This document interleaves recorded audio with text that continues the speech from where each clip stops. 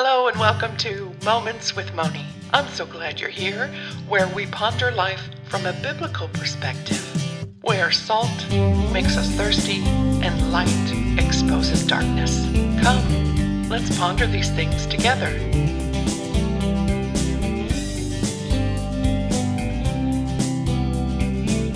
Well, hello there. This is Moni, and I would like to introduce you to a special new guest. My granddaughter, Agnes, has come to visit. Say hello, Agnes. Hello. Hey, it's good to have you here today.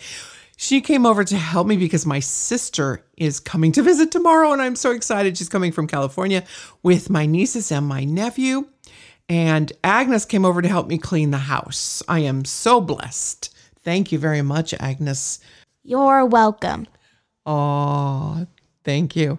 You know, I love talking with you about you're an avid reader and you love history and you love like genealogy. Yes.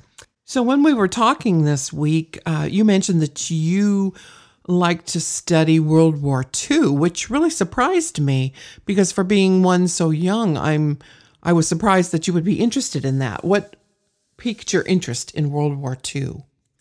Well, mostly it was my great-grandmother who witnessed this point in time in history firsthand. Oh, so it made history personal to you, did it then? Yes. Yeah, that's a good thing because I don't think most children your age may have that view. I know that my mom is the one you're talking about, and she was the first generation American from Germany. So World War II sounds so historic to many people, and yet to us, it was just a lifetime ago of hers. And then what is it about that section of history? Why is it important today? Because you mentioned some of that the other day too. Well, World War II was a war between several nations. That's why it's called World War. Mm-hmm. And it's important to know history so that it doesn't repeat itself again. Well, I guess the good parts you want to repeat again, but not the bad ones. Good point. The Nazis were one of the down parts of history and things that we should not repeat. They basically believed that Hitler was a god. His plan was to take over Europe, and he believed that by taking over Europe, he could take over the whole world. Yeah, I know that he wanted to eradicate the Jews at the time, yes. And a lot of people, which is completely wrong. But not only that, I know, through our own family history that your Oma, my mom, she wasn't blonde hair and blue-eyed enough for his master race of people that he wanted. So she was actually put in a concentration camp in Russia. Yes, it's another one of those, if you're lost and you don't know, you don't have any foundation, you tend to lose your way, and losing your way without Jesus, like not having Jesus, is a problem if you're a ruler, especially because you don't have any base to a good foundation, and it usually leads to tragedy.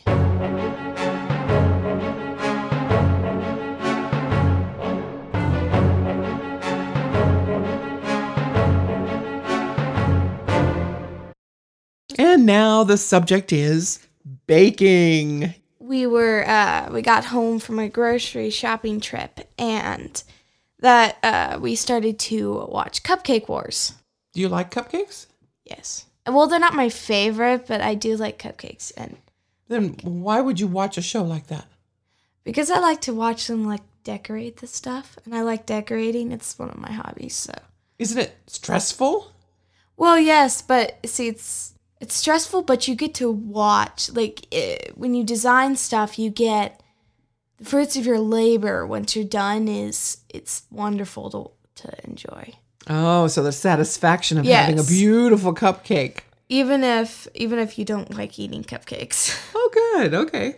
Well, you have plenty of brothers and sisters that would eat them. Yes. Yes. I'm sure they would enjoy you baking them. Yeah. And they probably wouldn't, they probably just want to eat the decorations, not so it's probably best to make edible decorations. Absolutely. Yeah. Nothing that would break a tooth. Yes. Yeah.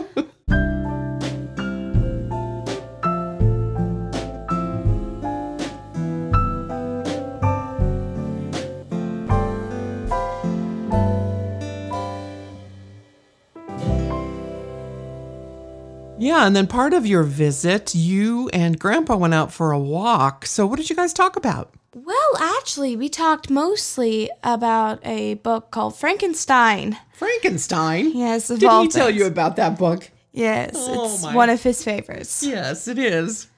Books often come up in conversations when talking to me because it's one of my favorite hobbies. Yeah. So what did you learn about Frankenstein?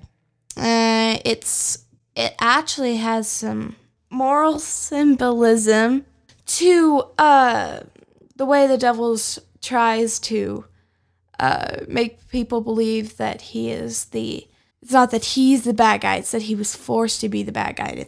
It's somebody else's fault and he's the good guy and all that stuff. So in the actual book, who was the monster? Was it Frankenstein? Frankenstein was the scientist. The monster didn't have a name. They just called him the creature. And he started to kill people. I think he was out of anger. And he was doing some very bad things he did.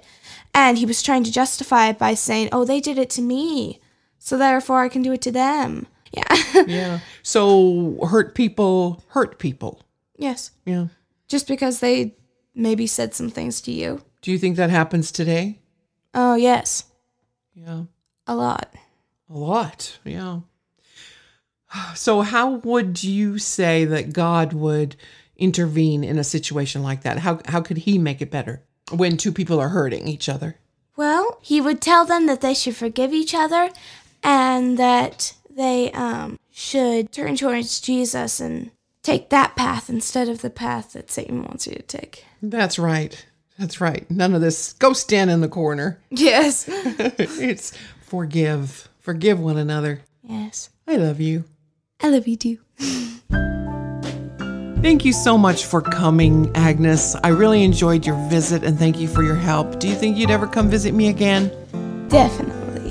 Oh, good. Thank you. Thanks for being my special guest today. You're welcome. Thank you for the opportunity.